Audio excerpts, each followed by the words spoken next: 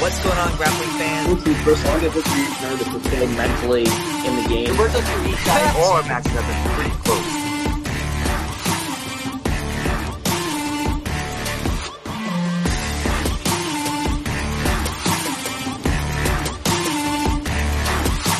Who's number one?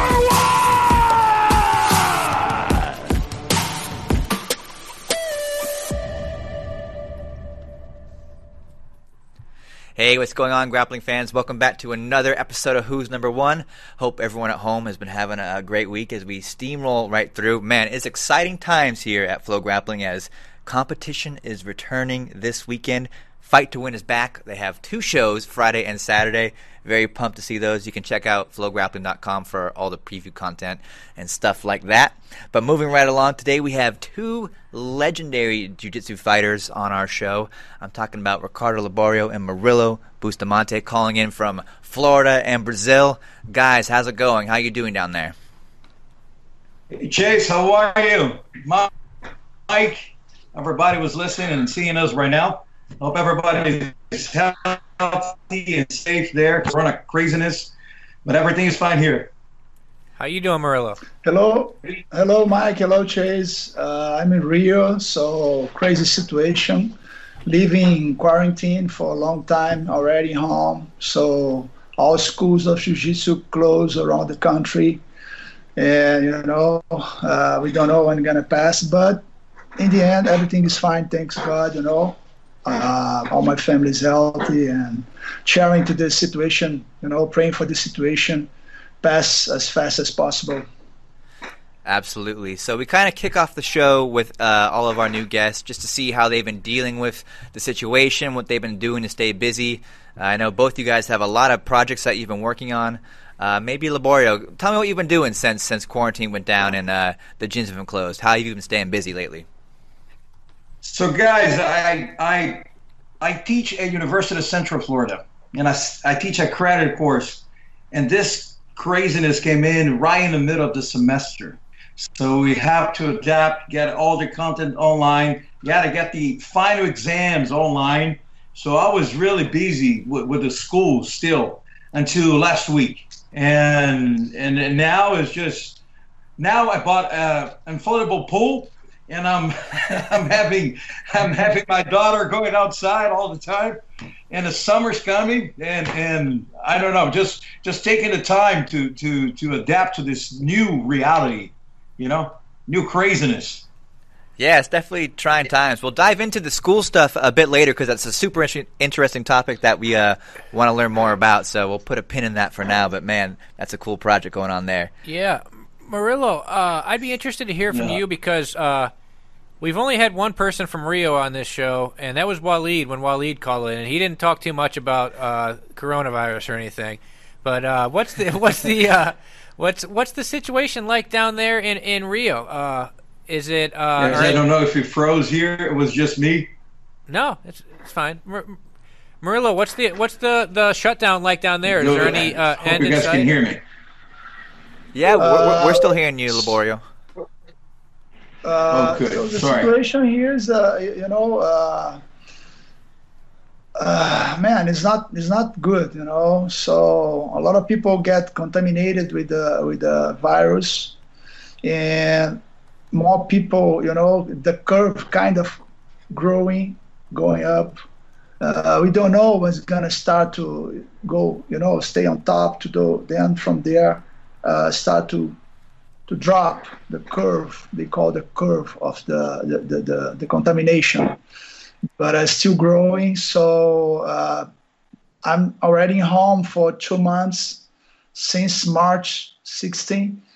I closed my academy and staying home with my family, just going out. The last I can do something that I have to do, grocery store, some stuff, but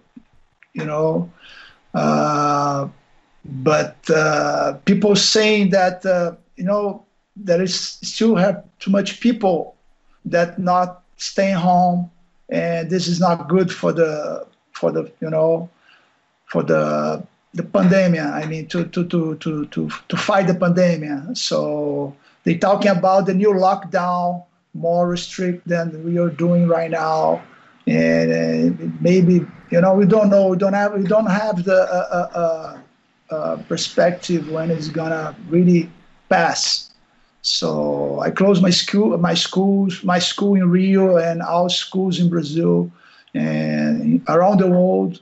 All Brazilian top teams are closed, and now I know that some schools in Europe and US starting to reopen, but we don't have any good answer about when you're going to return to work. So this is something that we're kind of dealing with. We're creating a lot of content for online classes, using the social media and some platforms to teach online, keep our students together. So my time I have spending kind of helping my associates to deal with this kind of hard situation we're living, So I'm trying to be together with them with some meetings and, video calls and talking about how to get overcoming the situation, create content and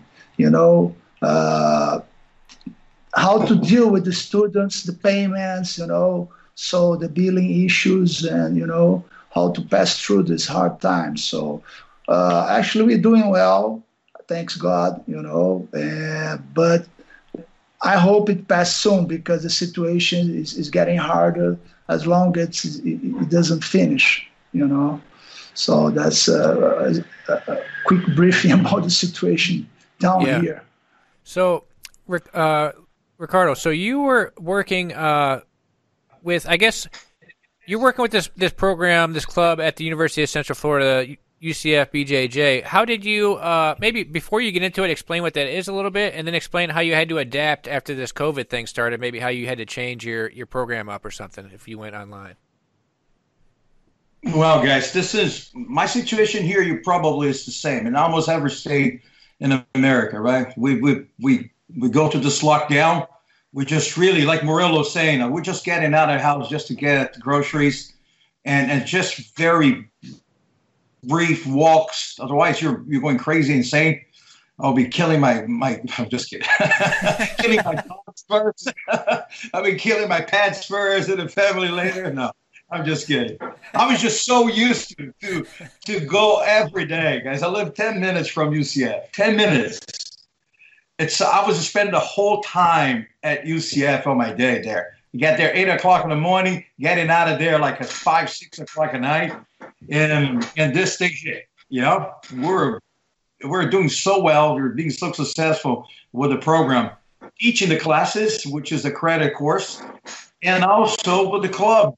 The club started with 2 days a week and end up being 6 days a week.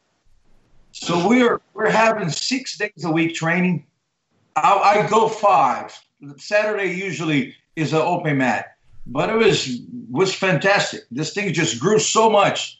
We started with 6 students, guys. We started 6 students and a spin-off of the MMA club. And from the MMA club, we founded the Brazilian Jiu-Jitsu club. And from 6 students that started, we opened the BJJ club with 16. The signature is 16 students. And they have to build up a constitution. They have to go to the administration. Usually is really orchestrated by the recreational center of the club, of the university. But there is a sports club administration. You cannot just open up without having a constitution and having all the officials there being approved by the university. So we went all this path.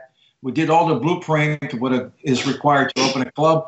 And in 1 year and a half, we put up more than 360 students, guys. It's amazing. That was just a boom. And this boom came up. It came up. There was a couple of things that we did it, which is a little bit different, which, every sustainable business, you have to have at least 3 very important things, right? You have to have a comprehensive marketing plan. You have to have a comprehensive sales plan, and you have to have the structure of the class. And of course, you have to have retention. Retention usually comes with doing events and tying up people together and find out the quality. But for marketing, we went, for those guys that are listening to right now, this is a good thing, to start it. We went to, there is the day they call Orientation Day. I don't know if you guys ever heard. And there was a division inside USF called the First Year Experience. So for the First Year Experience in the Orientation Day, we made a big deal about that. So we suddenly were advertising to all the kids that are coming in.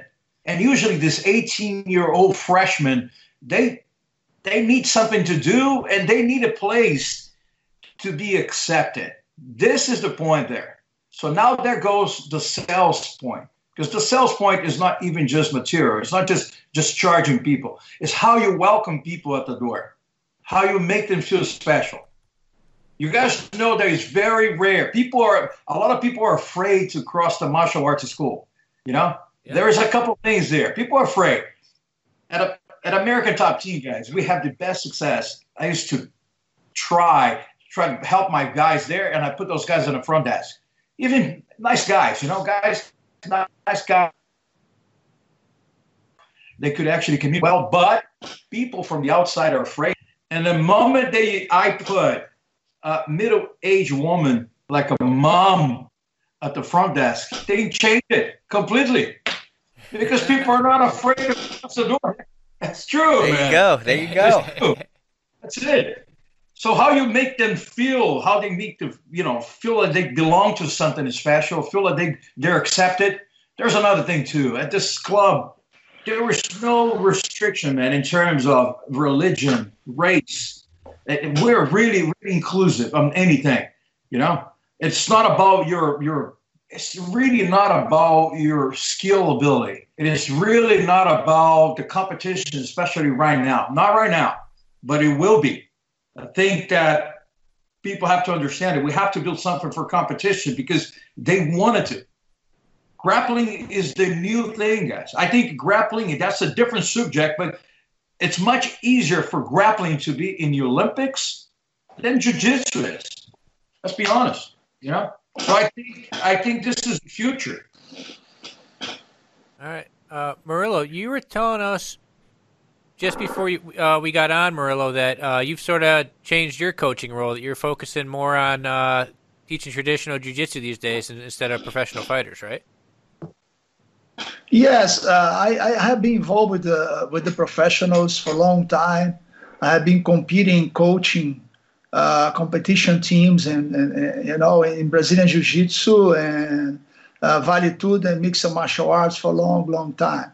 So from a couple of years ago, I kind of, I was a little bit tired to do everything I was doing plus training fighters. And then I kind of changed a little bit my business, and we still have a competition MMA team and Jiu-Jitsu team.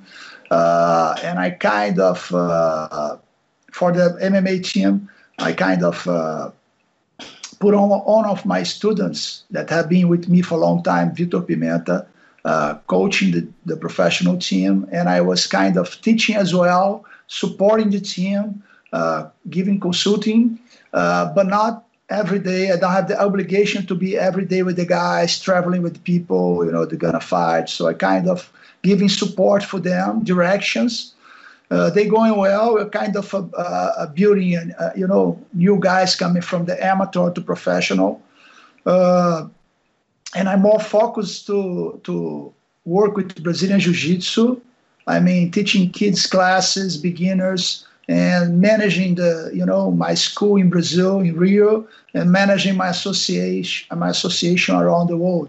So Brazilian Top Team has schools around the world in US, Canada, Europe, Australia, many countries. And I kind of, learning, trying to study to learn more and to manage and help my students to manage the schools better. So I kind of involved in the management of business and having a lot of fun teaching kids. That's what I've been doing. Yeah. If you want to meet me in my academy, 100% you're going to meet me in the kids, classes. I'll be there 100%. So having a lot of fun with the kids, it's a kind of, returning for the roots, helping the new generations. That's what I'm doing. After so many years of and being involved in MMA and Vale Tudo, what still gets you excited about the gi and doing traditional jiu-jitsu? What do you love about it so much? When I was fighting as a professional, because of my background with jiu-jitsu competitions, I don't need to train that much with gi. So different from the beginners in MMA. So all my students, they train with gi. All the MMA fighters, they train with us, they still train with gi. But it was a little bit away from the gi. And teaching professionals and, traveling a lot, manage my own career, fighting. So it's a lot of stuff I couldn't be, too much involved with Brazilian Jiu-Jitsu. So when I retired, I had more time, and I returned to training every day with gi. So it gave me a lot of pleasure. So I kind of, returned for my roots. And then I remember how fun it was training with gi.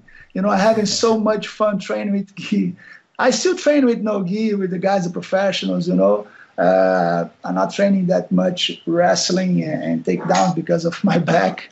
I have some hurts that I carry. So, but I train with gi, have me a lot of, give me a lot of pleasure, and have been teaching, studying new stuff.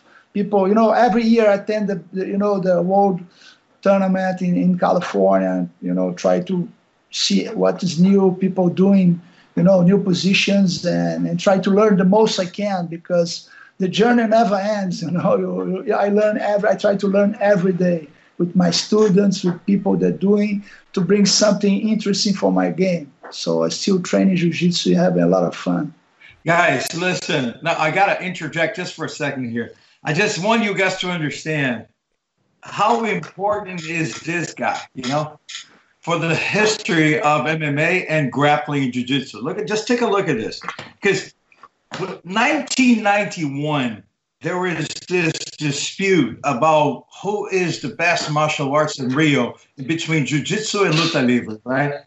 And jiu-jitsu and luta livre has this really clash of styles in a certain way, which is grappling styles, but in a certain way to try to figure it out really who's the best. And that's something that's borderline gangs, right?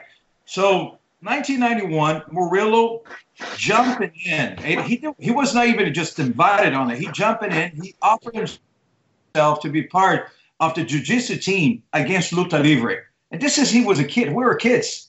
Was it 20-something years old?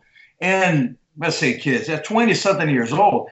And beyond that, Carlson I wanted just to really highlight the importance of that. Carlson took the ownership to train all the jiu-jitsu members of the team to fight against luta livre.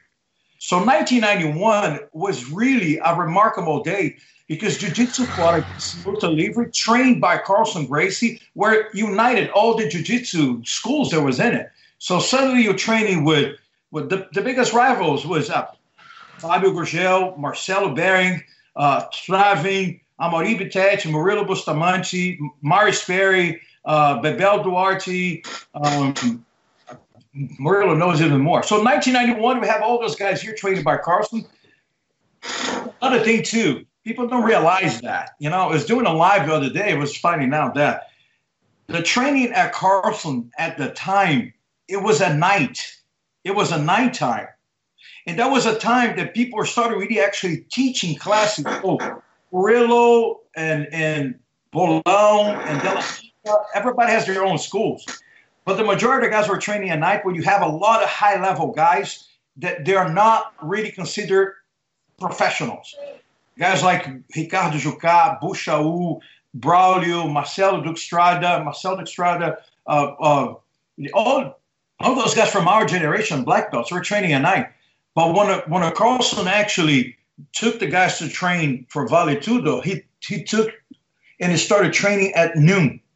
So from there, Murilo went there, defending the flagship of jiu-jitsu, And at the time, that nobody knew exactly where this thing was going to. This guy was challenging himself. You know, he goes there, he fought against a guy who's older than him, bigger than him. He won the 1991, and look at this. 1993, UFC was created.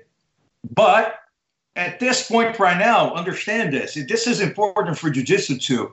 All the jiu-jitsu guys, all the guys from Carlson Gracie was the best team at the time, the best team by far, turned all the gears to the Vale Tudo. Turned the gears to the Vale Tudo, not just because Carlson was teaching, but also because there was money in it. You know, there was money in something, and there was medals and money. Everybody was getting to the 20s something, and everybody started really actually training for Vale Tudo. And that was this big change of gears on this thing. Now, things was evolved. Japan, Murilo started fighting. Murilo has a remarkable fight against Storm Erickson. I don't know if you guys remember. Watch this. This is a very, very skilled, reputable, you know, very accomplished wrestler. He's a big dude. Big dude. Yeah, very big. Very big dude. You know? Very big, I can tell. And Murilo comes from big. there to go to Pride Show, to go after that UFC, to be the first Brazilian to win the weight division on UFC. So I'm just because he's not going to say nothing about this. I'm just got to jumping in. This guy saw it at all. He saw everything. I love it. No, that was perfect intro to where we want this conversation to go. Yeah, he competed in grappling. He competed in gi. He competed in no gi. He competed at the Pride Show, UFCs, absolutely everything. You know, that's the next step for all of us here right now is just try to get Murilo an UFC Hall of Fame. That's the point there. I'm going to use this as a platform, guys. I love it. Liborio is the ultimate hype man. If I need to get psyched up, I'm going to call Liborio. Yes. Thank you, Liborio. Thank you. When Waleed was on here, Waleed was saying that when you guys fought those Lucha Libre guys, he thought that was sort of the precursor to the UFC. That's what he thought, because it was 2 years earlier and it was style against style. He thought that that's sort of where the idea came from to like have something bigger with the UFC. It was what his idea was. Guys, I want to ask you. So, how popular was Vale Tudo prior to the UFC? It existed. I know there were some matches, some super fights and stuff like that, but was it a normal thing for guys to do or very uncommon? You know, what was the scene like back then? You see these videos of like Hickson fighting guys with no gloves on, but there's a big crowd there. So what was that like in the 80s and before the UFC, Vale Tudo in Brazil? You know, in Carson era, in Carson time, Vale Tudo is a very common, a lot of shows in Rio, the 60s, maybe 70s, right? In Brazil.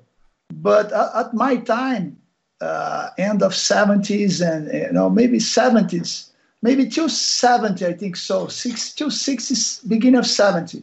The 70s and 80s, no more shows. No more fights of Vale Tudo. And the first fight I saw the first fight. There was some challenge, you know. There was in 70s there was a challenge against karate. But it wasn't a show. It wasn't kind of inside a small arena. Wasn't kind of an event. But and then this rivalry against Luta Livre happened some way, and there was a show in 83, I think so, right, Liborio? It was 83 that Pinduca fought Marco Ruas. I think it was 83 or 84. Yeah, and then this show happened, and some guys from Jiu-Jitsu, I was 17 years old, some guys from Jiu-Jitsu fought, like Renan Pitangui, that was a surfer. He was a black belt, but he was a professional surfer. He was used to surf big waves in Hawaii. Really brave man, but wasn't, that prepared to fight Vale Tudo. So another guy was Inácio Aragão, that was a really tough guy. Yeah. Another guy was Marcelo Bering, that the guy's from the family. That his father was a master, and Marcelo was, at the time he was a brown belt. He jumped in to fight, and after the Vale Tudo against Flávio Molina, he got a black belt. He got his black belt. And the fourth guy was Fernando Pinduca that got a fight in the 2 weeks before the fight. He wasn't training at all. He was kind of teaching. He have a fitness school, fitness gym. It was true. He just opened it. He just working, teaching, fitness class, and he wasn't prepared, but he did well. Anyway, doesn't have shows often that people prepare themselves to fight. It was kind of happened. And the first time that happened was 83 or 84 was this show. And from them, the rivalry just grew against Luta Livre and Jiu-Jitsu. The rivalry between Luta Livre and Jiu-Jitsu grew a lot. And in 91, they kind of pick a challenge. They went to the tournament. The guys from Luta Livre, they really want to face guys from Jiu-Jitsu to prove they were the best. They were big. They were strong. They trust themselves, their own skills. They wanted to fight.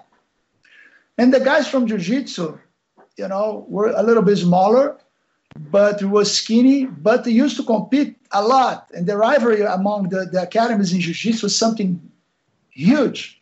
The rivalry between Carson Gracie School and Gracie Maitá, Carson Gracie School, and, everybody was against Carson. So for us, it was students of Carson. It was something natural to be in the environment that people hate us and, they wanted to we lose.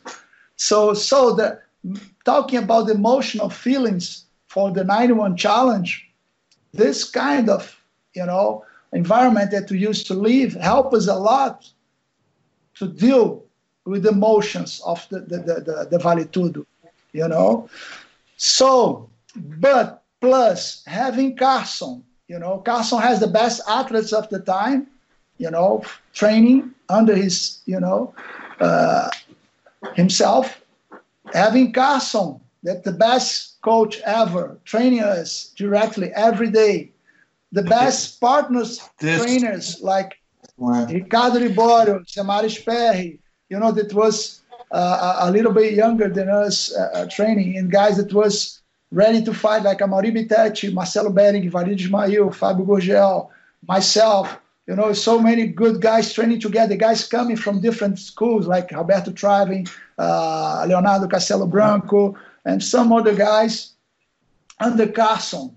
So I believe it was the first time I saw guys from different schools training together, make a camp together. So I was training already maybe 15 years at the time of this challenge. And I never saw this happen before. Everybody committed in the training camp to help Jiu-Jitsu guys that will fight. So imagine how good you were training together under Carson. So it was hard training every day. Training this beast like Liborio. He was Liborio at the time was a purple strong. Amazing skills.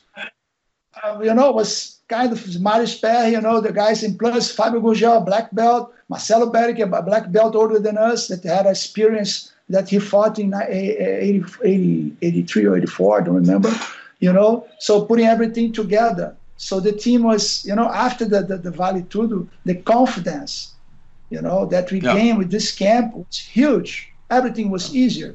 Tournaments, Jiu-Jitsu contests was easier to deal with. So we grew a lot with this kind of experience, And when we faced guys from Luta Livre, we were completely ready to go. So then from there and when the UFC started in 93, and then after that Pride, the Carson team was already ready to go to travel and fight around the world, But Murilo, that shows a lot, guys. Sorry, that shows a lot. Look at what happened there.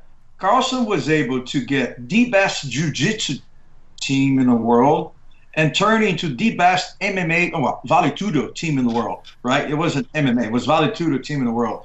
This guy, would he have done it? He accomplished, I don't want to have done it. That was the best jiu-jitsu medallion.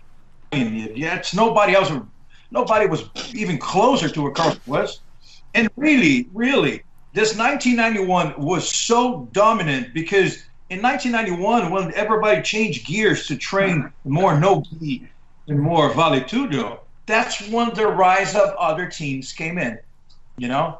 And you can see Masters, which at the time, Jacaré, you know, Romero Jacaré team just rise above, and you have Baja Racing rising above.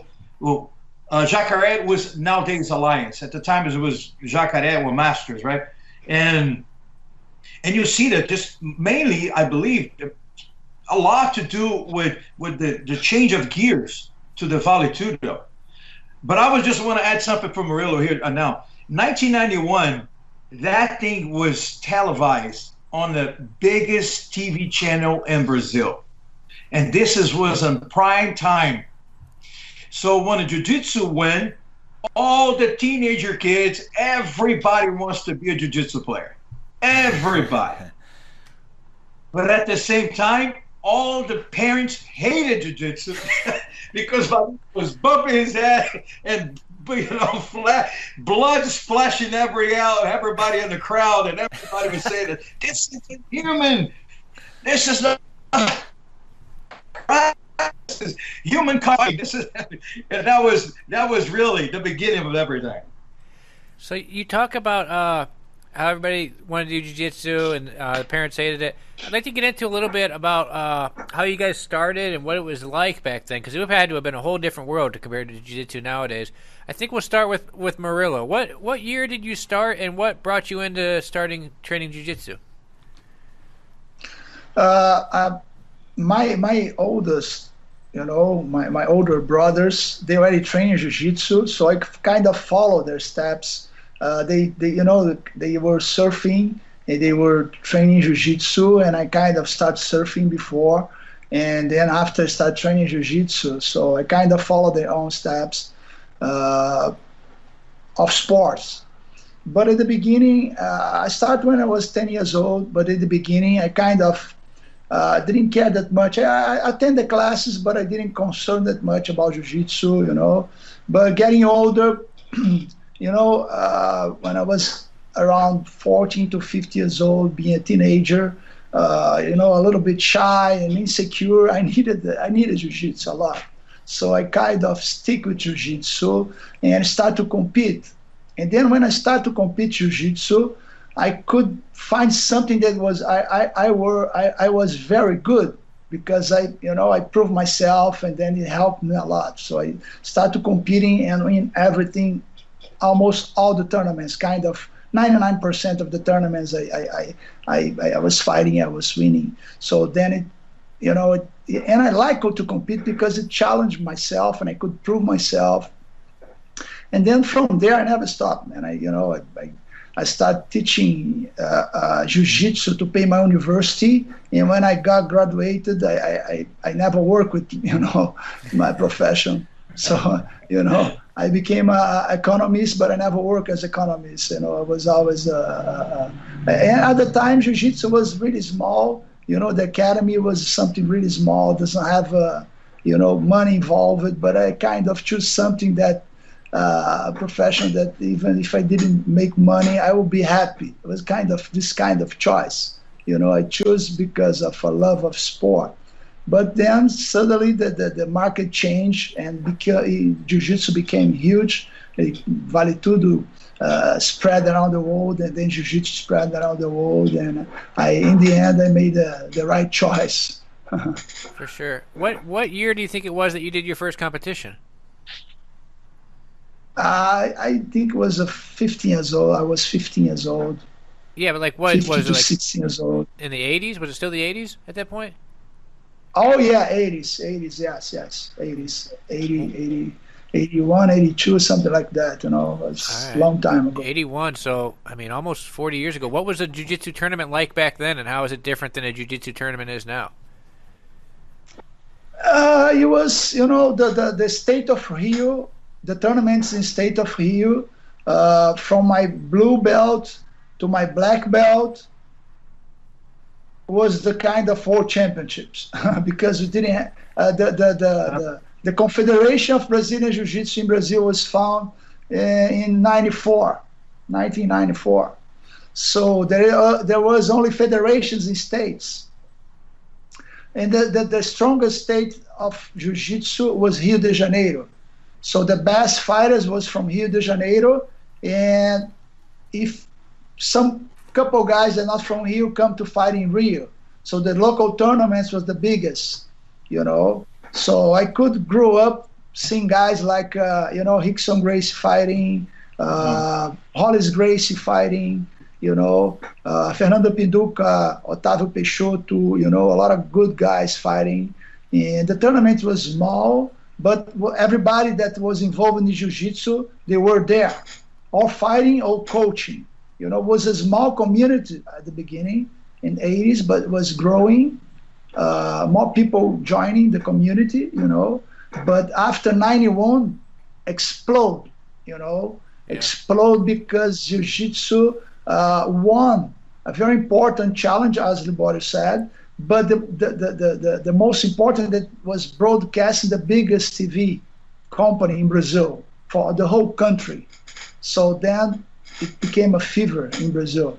And then after 93, and 93 was UFC that helps a lot as well, with Royce fighting UFC, and then Rickson and Renzo fighting Pride. So everything bring a lot of attention of, for the community of Jiu-Jitsu. For sure. What about you, Liborio? How did it all begin for you? Well, Murilo is much older than me in age. So 1 year old is much older. You're so much older. But by the way, I'm just dyed my beard white, and I feel so young that I have to do something that looks more like my age. Just kidding, guys. I'm growing this beard. If everything goes wrong in December, I have a job as a Santa Claus, some mall. You're ready to go. No, reality is, I started, I think, with 17 years old. I don't even know the dates exactly, but I remember it was underage because I didn't have a car. I didn't have a driver's license or anything like that. And I remember who brought me in to jiu-jitsu was the uncle of my first girlfriend, Patricia. Murilo knows so well. And her uncle was Carlos Rosado. Carlos Rosado is an idol from both of us. Is the black belt from Carlson Gracie. Is the only guy to receive the red belt from Carlson. So Rosado actually started teaching me. He saw me, I was a stucky kid. I said, man, I went to a barbecue in her house. Man, you got to start training jiu-jitsu. Like I said to you guys here, what happened is I live in this neighborhood called Humaitá, and Carlson Gracie was in Copacabana. And I remember taking the bus every day to go under. Mike knows where it is. You remember the tunnel? Yeah. Past to the cemetery over there. I have done this so many times. The tunnel. That's the one that goes under Tabajara's, I think, right? Yep. Yep. That's it. That's exactly under your favela. Now, what happened is I was going there. I remember young. We have no cars. We have no nothing. And Rosado started teaching me. And I remember at the time, like Murilo said, I spent a couple months doing it, and I went away, and I came back again, and he started teaching me again, and I got really close to De La Riva. De La Riva just had this fight with Royler Gracie, and De La Riva got his black belt to get the fight, and he was, we really tied up, really, really good friends. And what happened there is De La Riva just had a breakup with a girlfriend that he had at the time, and I introduced him to the cousin of my girlfriend, Marcia. Murilo knows everybody that I'm talking about here. Yeah. De La Riva hates me until today because they got married right after that, and they're still married to. So he blames me. I'm just kidding. Your fault. It's all my fault. But we were really tight. So De La Riva started teaching classes at Carlson. I was there with him. And from there on, he started teaching at Marco Otávio, which is another place nearby in Copacabana, right close to the favela that Mike lived. And and I started teaching over there. I started going over there. I learned so much, and everybody says that because there was the style, Carlson, of smashing, takedowns, and passing, and everybody has almost like the same style on it. And I was playing guard, and that was very different at the time. And I remember when I was like a purple belt, Carlson was like, "Man, stop playing guard, and you started working on top now." And that was really actually completing my game. But the training that we had there, me, Murilo, and all the guys, that was unbelievable, man. It was. I compared this as like, this is old style. There was really peer pressure. Imagine you pour a bag of beans in your hand and you shake it over here, and the beans that stay are the champions, because that was porrada every day. You know, it was too much porrada. Listen, Liborio, give me a break. Guys, can I take a history about this guy here? Yeah. Let's do it. Yeah. Funny story, but it's true. You don't know this guy. Nobody knows what I'm saying. He will remember. Liborio was, when he started training, I was already teaching, and I wasn't attending that much the classes at night. And in 80, I think it was 88 or 89, I was already black belt, and I knew him from the academy a couple of times, but we weren't friends. And there was a big fight against two guys, big names from Brazilian Jiu-Jitsu. One of the guys was Carson Students, was very good, one of the best. Yeah. It was, I think it was 88 that happened. I had an injury in my knee, and I wasn't training. I was teaching and recovering myself. I was going that much to the academy. And then after this fight that, that the Carson Student won very well, he was a black belt, kind of guy, was one of the best ever. And I will make, I won't tell any names here.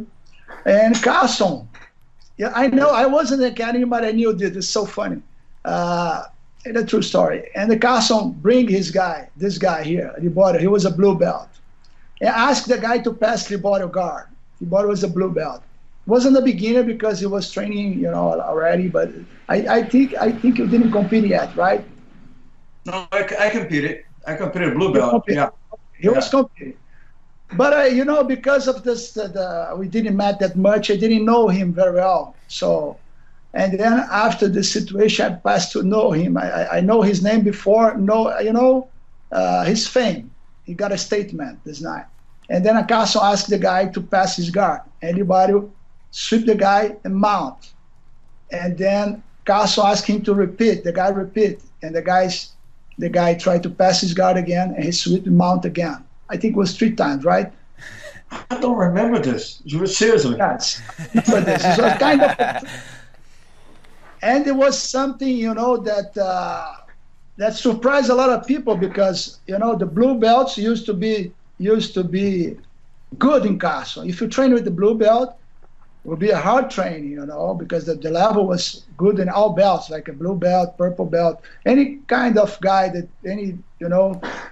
lower level that you pick to train, it'll be a hard training. But this guy, Liborio, was a beast, he was, and then from there, I know I knew him in person, but I didn't realize who was who. And then I because I wasn't attending the class, people told me the story. I said, "Oh, who's this guy?" And then when I met him, I kind of link, the story with him. And then we start to deal, and start to meet a lot, and became like close friends fast. And then we became kind of training partners, So this guy had been giving me a hard time since he was a blue belt.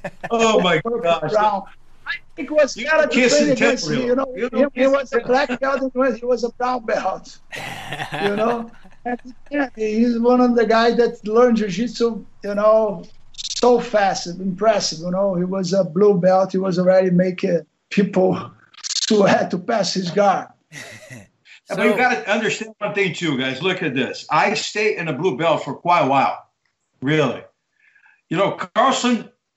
Carlson has this rule that you can never ask. Murilo knows this. You never ask for anything related to belts. ever. Not for you, not for anybody else. Or he was going to say, what are you doing? Are you trying to pimp? Are you a pimp of belts right now? Cafetão de fato. Remember this? He used to say that. What are you doing? You're pimping? You're pimping his belt right now? What are you doing? Get out of here. And there should be Carlson Grayson there. And if you ask for a belt for yourself, for sure, man, you're jumping back in the line 2 years. You guarantee you this. Right? There's always something like this. So I stayed in a blue belt for quite a while, guys. 4 or 5 years in a blue belt. And it was only pass the guys give the new belt if there is a room for the next in the competition team for yourself, So we're gonna give you a belt if there is a room for your division in the next level. Yeah. So if there's a guy still there, competing well, making points for the academy, you're gonna stay in the same belt. For me, it's like this. This is what it's. Murilo was here, right? And Amaury was here, and I was here. So for Amaury to actually jump to the black belt, Murilo has to go to the side. Amaury jumping in, and I will be getting the spot. And we got to make sure that somebody has to be under me to keep him winning everything. So that was the invention of sandbagging. Yeah, I've heard this before. There's the explanation. I came up training with Carlson Jr., and he always says that he was a brown belt for like 5 years or something because of that. Oh, yeah. Oh, Junior was a Junior, man. Junior, I think Junior was worse than anybody else, right, Murilo? Yeah, maybe. Carlson was pretty very, really restricted the belts. It wasn't easy. It wasn't easy at all. So that room, you guys had such a legendary team back then. I mean, obviously both of you guys, you just mentioned Amaury Batach, 2-time world absolute champion. I mean, Mario Sperry, Waleed. There's younger guys, Arona, Paulo Filho. There's so many great guys from that team. What was that room training like in that back then? What was it like? Well, listen, there is one thing, just for you to understand. The address was Figueiredo de Magalhães 414. And it's a very small building. It's very, very connected to other buildings there. So there's one entrance, and you go up the stairs. So at my time, Carlson had the second floor, 201. There's a place that he hang out there, sometimes sleep over there, and for private classes. And after that, you have the 302 and the 301.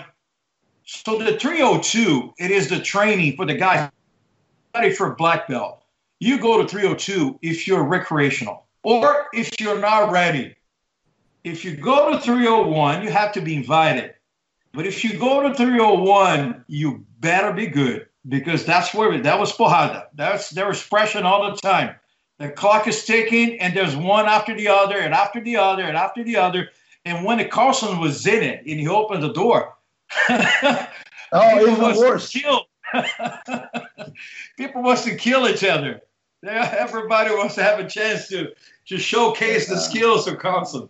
It was like a heat up.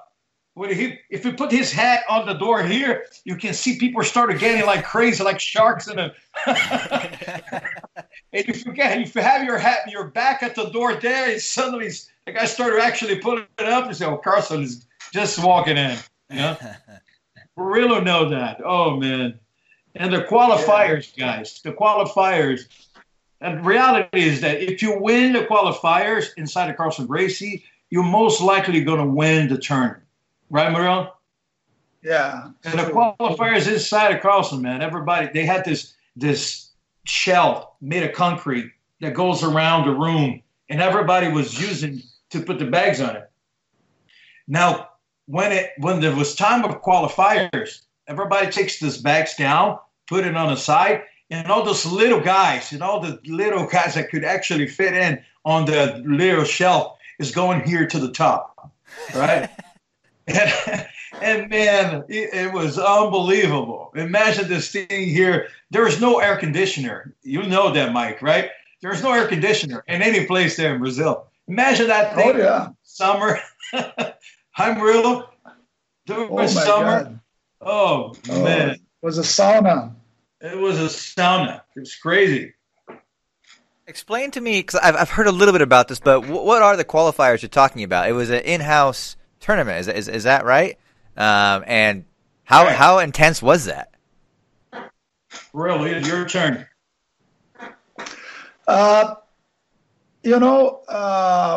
Was really intense. At my time, didn't have that much. Before my time, when it was Hollis Gracie and Carson Gracie Academy, they teach same academy, but two different teams. But then, when there is a competition, they kind of compete together, one team. So there is a really hard qualifying between Carson students against Hollis Gracie students. They were brother. Hollis was a younger brother than Carson, but they kind of put the students to fight each other. And the one that at the time was end of 70s when I started there training. And at the time, if you win the qualifying, 100% you're going to win the tournament. So during my time, Carson was already teaching by himself, and so didn't have that much qualifying when I was a blue, purple, brown. But when I was a black belt, we start to do it because too much blue belts to fight, and purple. Yep. So then start to make the qualifiers, and when around 90s, right? 90s, 80s, we were kind of organizing the qualifiers. Me, Liborio and Bebel, we kind of organizing the qualifiers. We were, Liborio was teaching there, the academy, Carson Academy, and with Bebel, we kind of found the Carson Gracie Club with all affiliates, trying to organize the Carson Students Academies around Carson name. So, but Liborio never made a qualifying. Liborio was straight for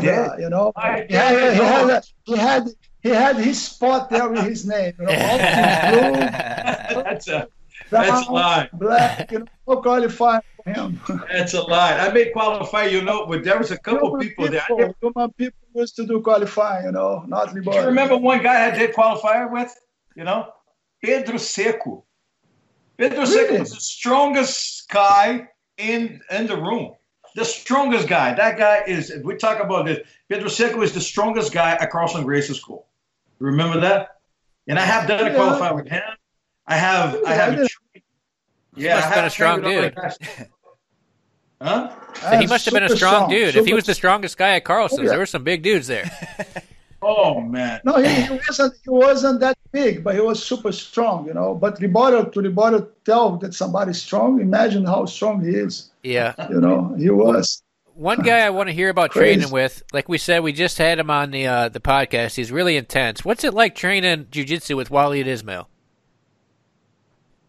I think I trained more with Waleed than Murilo. Murilo was in a different. Murilo was. I trained a lot with Waleed. You did. I trained a lot with. How intense are the rounds with Waleed?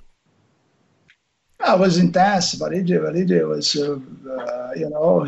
he training hard every training. He doesn't have so he was kind of training, competing. If you beat him, he's gonna waiting for you next day. He's gonna call you first time. Yeah, I can imagine. Yeah. One thing about Waleed, guys, listen, Waleed really was an intense guy, but he really was an athlete, real athlete. He was really doing everything right, from the diet, from the conditioning, which is something, conditioning came a little bit late for us, right? This is important to know, right? I remember that conditioning just came in when the Valetudos started popping out, because now was an encounter with guys that were way so well-rounded in terms of conditioning, wrestlers, judo guys, Olympic guys. And I remember Murilo doing the conditioning with Carlinhos, with Pimentel, which is one of the guys who revolutionary, was very big revolution on terms of preparation and conditioning.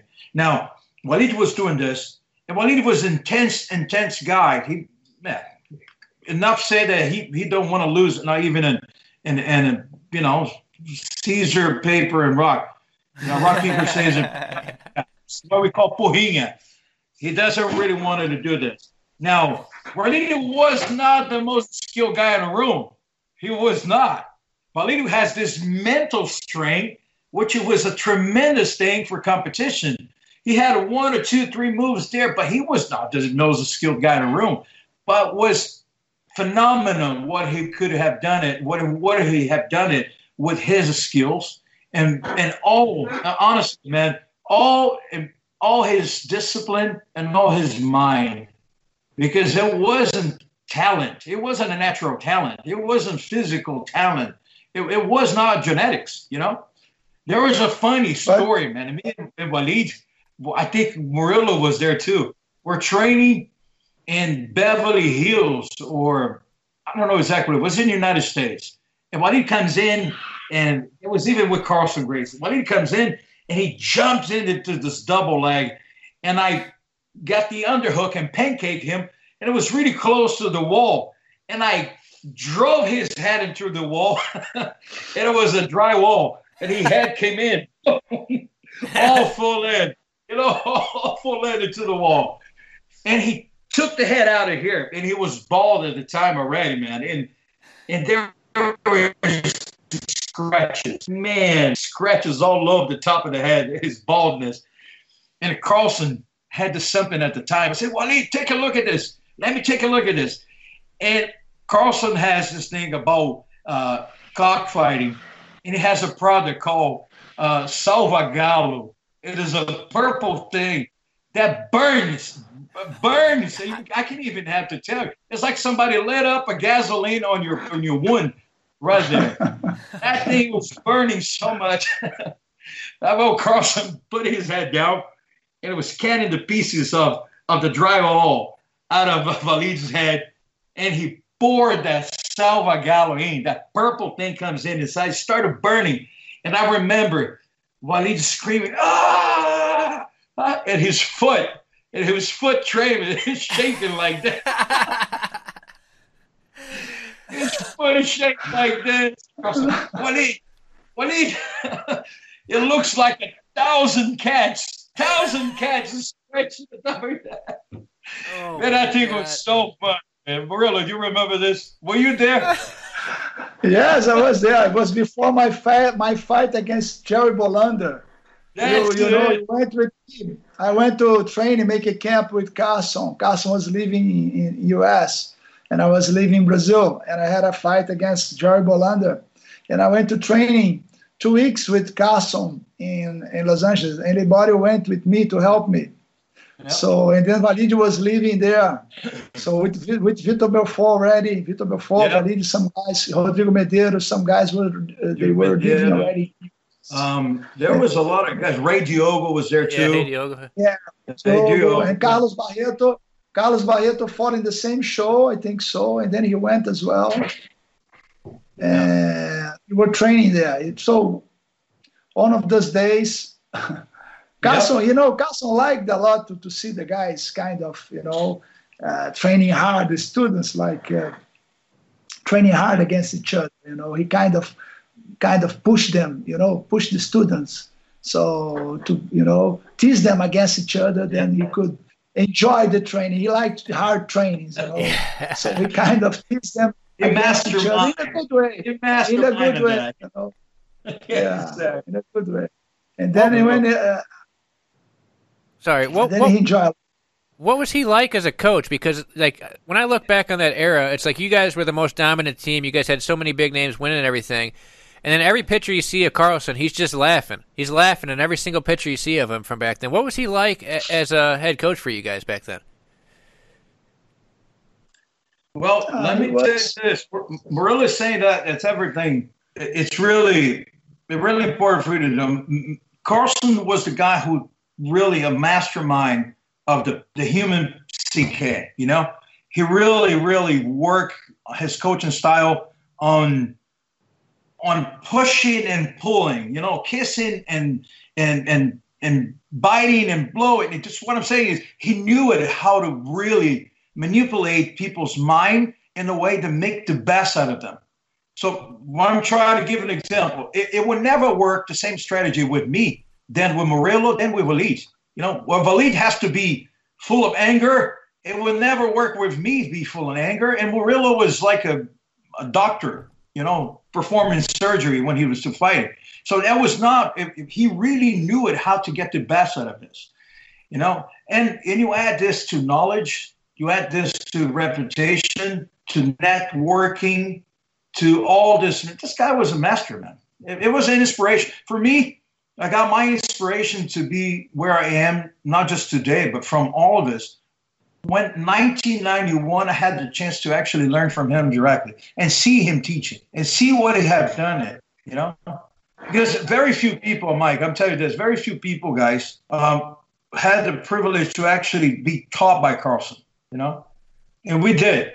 And at one point there, he was not teaching every day, right? Murilo, can you agree with me? Yes. Carlson, he was kind of teaching close to the contests, to the tournaments. But one thing to add what Liborio said, that he was kind of know how to dealing mental with each one, but he knew how to do strategies and teaching straight for everyone. He kind of does it. For example, one guy that didn't have good skills, he wouldn't try to teach the guy how to play guard because he would insist in something the guy wouldn't do well. So instead, he would teach the guy how to stand up, how to, and the game from this guy was kind of be from the top, from the bottom. Instead to play guard, he would teach the guy how to stand up, how to escape and stand up, So, but guys like Liborio, De La Riva, he would kind of teach guards. So I come from the time that Carlson pushed people to train from the top, to fight from the top because of probably the Vale Tudo. He pushed the students to be aggressive. He liked guys aggressive on the fight. So that's one of the reasons that his students was one of the best in Vale Tudo MMA, because we were aggressive during the fight. So take down, go, smash, and dominate the fight. We didn't wait to play games. You kind of go there to squeeze anyone. He liked that. He kind of pushed that. We were aggressive, but 100%. in the same time, he was kind of teaching guards for everybody. But he likes more the aggressive game. Yep. But just a few guys play guard. Like De La Riva and some other guys from the academy. But most of people he was pushing to be aggressive, to take down, to play from the top. But in the academy, everybody plays guard. And submissions. There's something submissions, it was no points, guys. For him, it was not about points. It was submission. Get it, submit, finaliza. That was very important point that we're really saying right now. It was about submissions. You were about get there and get the job done. Not too much of a point. One he guy knew too. How to squeeze the best. He knew how to squeeze the best of everybody. Yep. That's the point. One guy too from your guys' team that I was surprised with his guard when I watched some old tapes is Alan Goes. Alan Goes had a great De La Riva guard he used to play with in tournaments and stuff. What was it like having him in your corner when you would go to compete or fight? He seemed like a guy with a great energy. Was he somebody that did it give you a lot of motivation having him coaching you when you were going to compete? Murilo. Yes. He was a kind of passive, a lot of confidence. He kind of, he kind of prepare yourself. I mean, he prepare you to fight. He make you ready to fight. And he didn't talk that much about the opponents. He kind of just concerned about the training, what you have to do. He didn't let you think about who you're going to fight.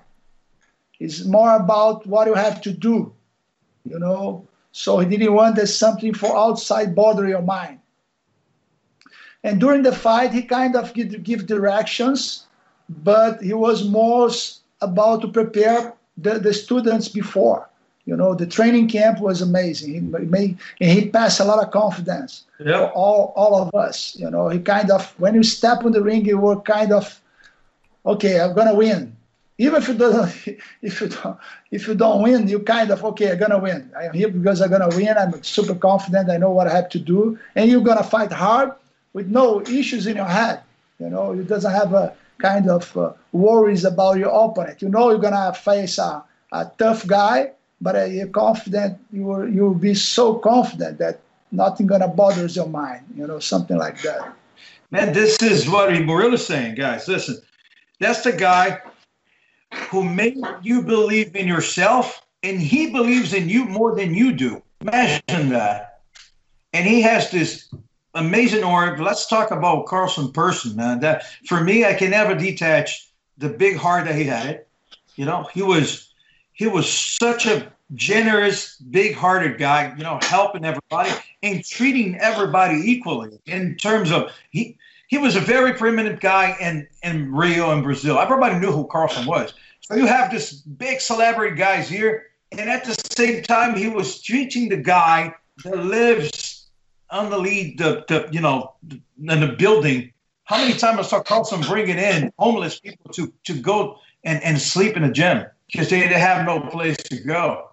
That's the kind of generous guy that you can't stop admire him. And he was human, right? He makes terrible mistakes also. He was not a business guy. He never was a business guy, which is add on into this beautiful person. It was not just solely to money.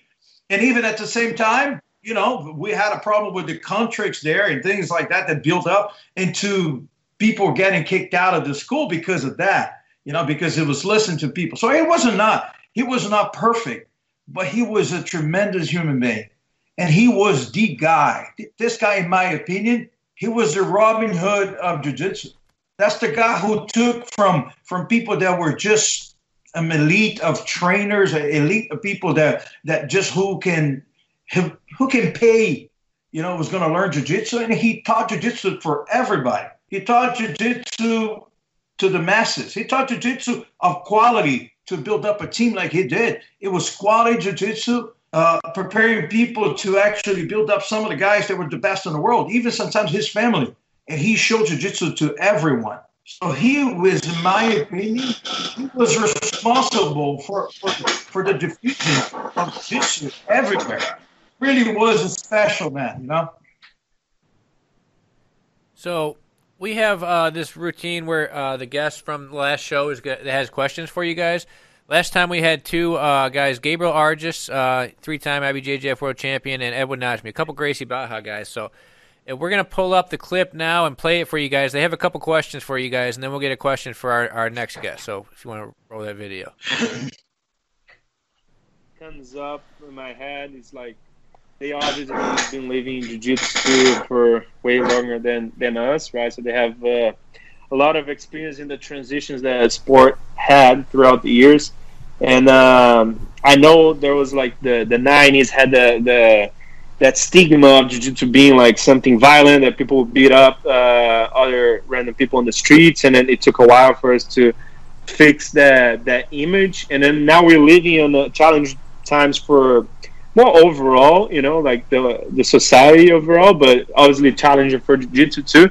So maybe just like have a little bit of insight from them on what was the difference between the difficulties we had on the 90s for what we're living right now, or if there's any other difficulties that jiu-jitsu had throughout the years that they could share with us. I think would be a good thing that I would want to know.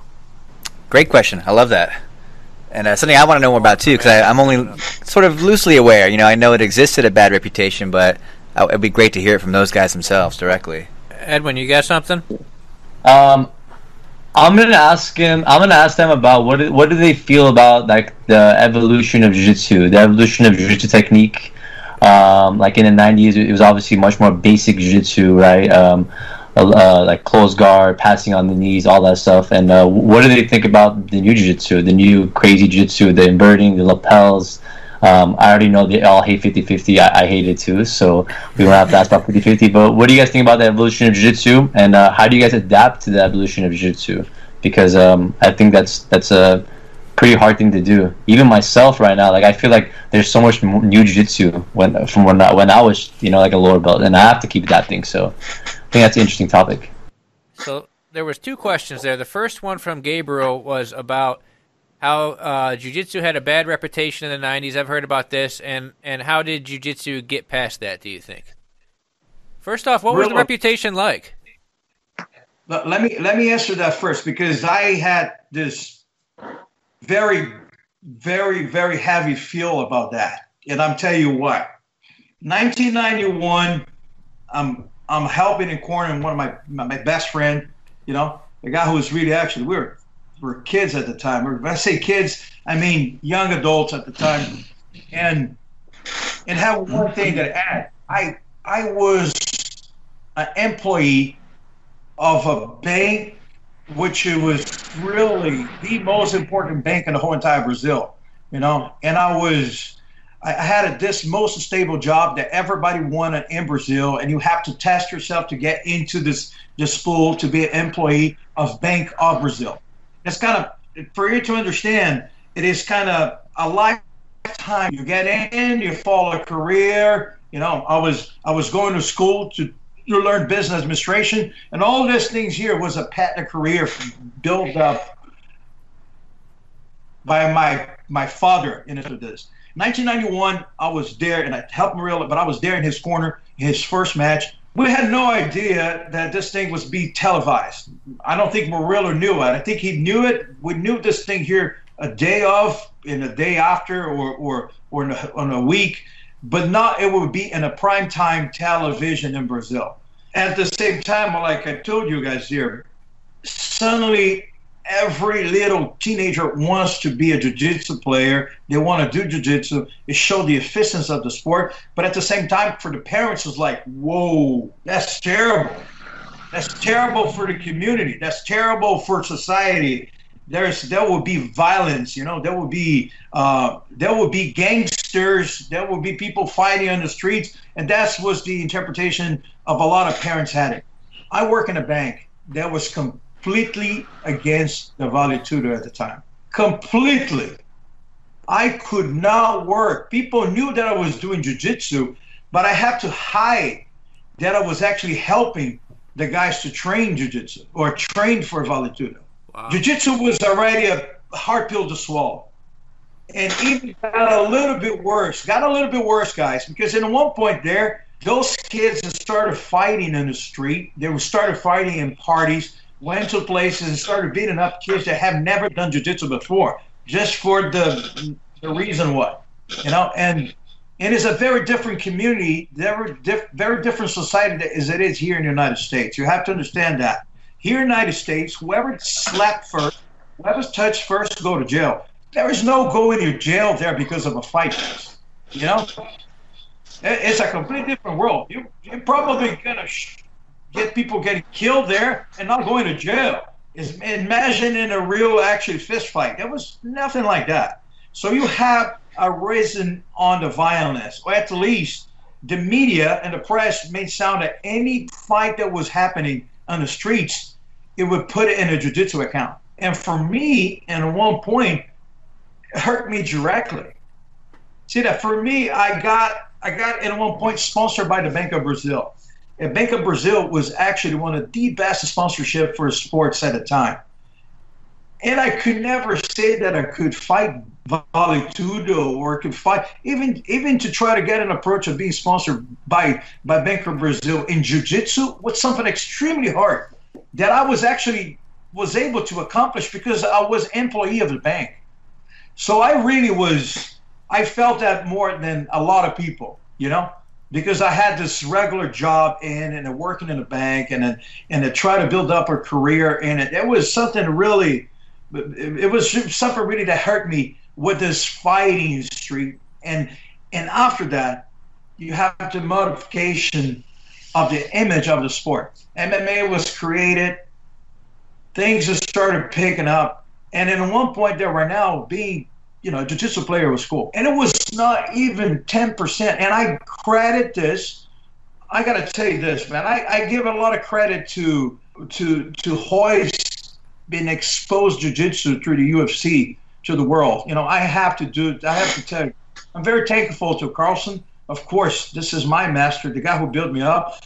But I got to say that Royce gets his exposure. Royce and the guys like Murilo, that really made this thing here from the background. Now, there's like guys like Murilo that picture the good image of the sport, that can actually verbalize things in a certain way instead of just putting the face out there and just start punching people.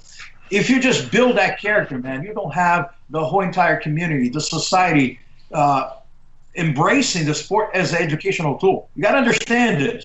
For you to put your kid in jiu-jitsu, you have to see the plus of jiu-jitsu. You have to see all the values that jiu-jitsu is bringing in. But it can't be just medals and trophies and just winning valetudos. It has to be something that is constructive to social skills and life skills and anti-bullying and helping on the psychological aspect of the sport itself. And you have to sell this to the parents. When you have fighters in the street and that's the only price that you get outside, you damage everything. You compromise the future of the sport. So it was a great transformation to be where it is today. And another add, IBJJF and the CBJJ being created make this boom of the sport transform into what it is now. The circuit make the difference. For us, me and Murilo said, how many times we could have been world champions or Brazilian champions if the CBJJ or IBJJF was created at our time? We're the head competitors at our time. But it is what it is, right? The circuit was created and helped to spread the sport in a very approachable, comprehensive way. And I just think that we just started. This is really not ended there, man. There's every corner in the world we're gonna find out a takedown form, a takedown, or a striking form of a martial arts. The BJJ is just the starting right now, guys. So we're in a right track, in my opinion. All right. And then so let me add something. Let me add something about what Liborio said. So I will divide the, before 91, after 91. Before 91, the challenge between Luta Livre and Jiu-Jitsu, there were so few problems on the street that didn't bring attention.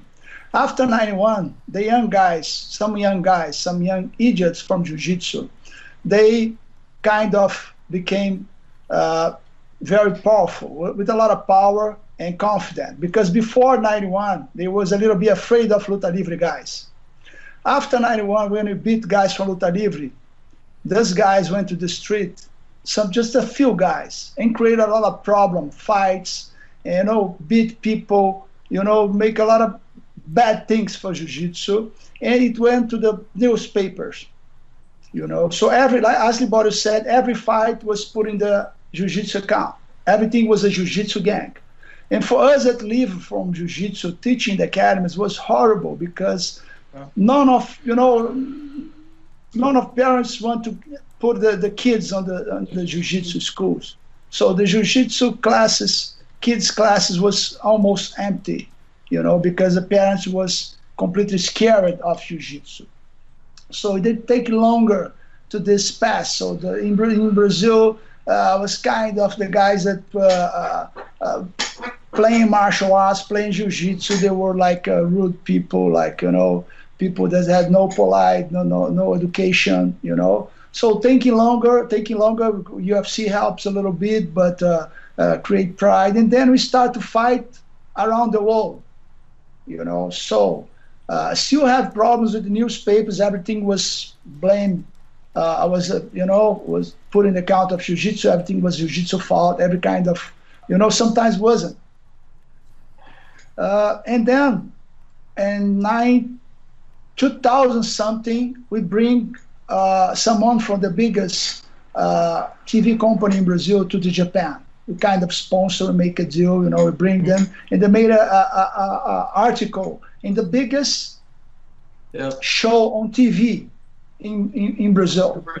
That's So true. then they show the backstage of the biggest event of the time was Pride. Yep. You know, so they showed this, how fighters were serious, you know, how much money was involved, and then it's kind of spread, and then from there the problems start to finish, because then this kind of company kind of take care of the pay-per-view and start to make money with the martial arts. So it was a bad publicity. The publicity about jiu-jitsu and mixed martial arts was bad for the company as well. So then from there, the picture changed completely. You know, Good so point. taking longer, it was it was very bad for us that leave from jiu-jitsu. Was the sportsman, the true guys, the guys that really work and live from the sport, the sportsmen. We were on the street fighting. We were kind of competing. We didn't have time to fight on the street. We were competing. We were, taking care of our schools, teaching the students. So it was the worst publicity ever for the jiu-jitsu schools in Brazil. But it passed. Thanks God. Yeah. I mean, it's come so far. I mean, now Liborio's in Florida teaching jiu-jitsu program at a university. Talk about coming full circle. But so the other question, I think this is a great question for you guys, because I mean, you guys have been training and competing and teaching for so long. I mean, Liborio's 6th degree black belt, Murilo's 7th degree, and the question is, how do you guys stay up on the new techniques? The first part was, what do you think about the changes in techniques over the year, and the second part of it was, how do you stay up on it, right? Like, how do you adapt? Yeah, how do you adapt to learning these new techniques and everything? So let me start now, Liborio, be quick. So I believe the term new jiu-jitsu, it doesn't fit. Doesn't exist new jiu-jitsu. Jiu-jitsu is a sport. So something that's new today will be old tomorrow. So how are we going to call the jiu-jitsu for tomorrow? Jiu-jitsu will be, evolve and develop every time. Everything you can do with your body, never stop. People are going to create a lot of good stuff and a lot of stuff that doesn't work. But one thing that keep forever is the fundamental of jiu-jitsu. It really works during the real situations. If you see a jiu-jitsu fighter, going well in the MMA fights, he will apply the orthodox jiu-jitsu, the self-defense jiu-jitsu that really works. So a lot of good positions, we had things that developed from old times, maybe, half guard. Nowadays, a lot of sweeps, new sweeps, lapel game, berimbolo, some good things that you can use in jiu-jitsu, but not in self-defense and real fights. It's good. 50-50, I think, is the worst of them. 50-50 is a shame. I think it's the only position that they let people apply heel hooks. If a guy apply a 50-50, let them, deal with the heel hooks. Then because it doesn't, they won't go everywhere from there. So just advantage point, stop the fight. Nothing happens from there. But a lot of good things come from people. Much more people training jiu-jitsu around the world than before. Yeah. So different styles are creating. Different positions are creating. So I try talking about myself. I try to learn the most I can. I'm learning every day. I try to learn the most I can. Nowadays, I'm doing position that I was my game had been changing for every year.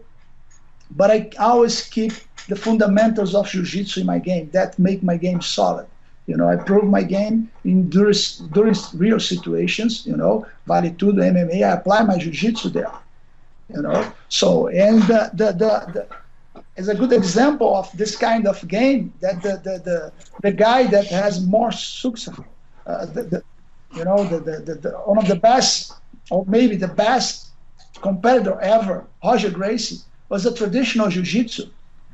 What he applied was a traditional jiu-jitsu. He didn't do berimbolo, he didn't do 50-50. His jiu-jitsu was pretty simple, was effective, solid game.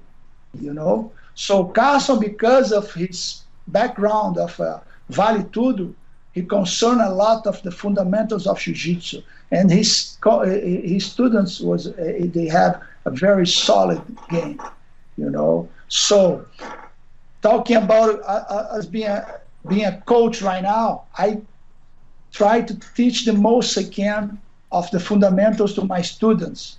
Then when they're good, I kind of push them to learn everything. I want that they learn everything. Everything. I try to teach everything because something gonna come up from there. Sometimes they're gonna, develop something. They're gonna learn something. My game, I have been doing lapel game. I like lapel game for jiu-jitsu. A kind of develop position is good for me. But jiu-jitsu must be good for everyone. I cannot teach one of my students that are 50 years old, that's a professional, like an attorney or a doctor or whatever. I cannot teach them to do a berimbolo. So, I cannot see a guy with, 6 feet or more kind of, concerning his game about berimbolo. It doesn't fit. So different styles. So sometimes something is good for small people, like a berimbolo is good for like skinny, small divisions, but I don't believe it's good for, big guys. So saying that, guys, I believe that jiu-jitsu always going to develop and good things going to be created, But the most important, if you don't know the fundamentals of jiu-jitsu, you will have a gap in your game, So first of all, learn the fundamentals pretty well. Teach the fundamentals for the students the best you can. And from there, they can learn, they can create, they can do whatever they want. Everyone gonna have his own style, depending of a body type, if you're tall, if you're short, if you're fat. So, but if you not stick with the fundamentals, you have a problem somewhere. That's my thoughts. Solid answer there. Liborio, do you have anything to add to that? Yeah, well, guys, I'm going to be short. No, we're short in time too. Well, I truly believe that jiu-jitsu is one. Come on, jiu-jitsu is one thing, guys, and that's there's evolution. New jiu-jitsu, old jiu-jitsu.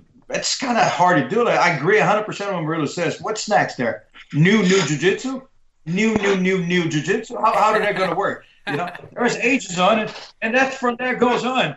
But I agree. There is fundamentals. There are some fundamentals that you can never forget, guys. Come on. If you have to learn jiu-jitsu, learn at least some basic stuff also. That's going to be part and important for self-defense.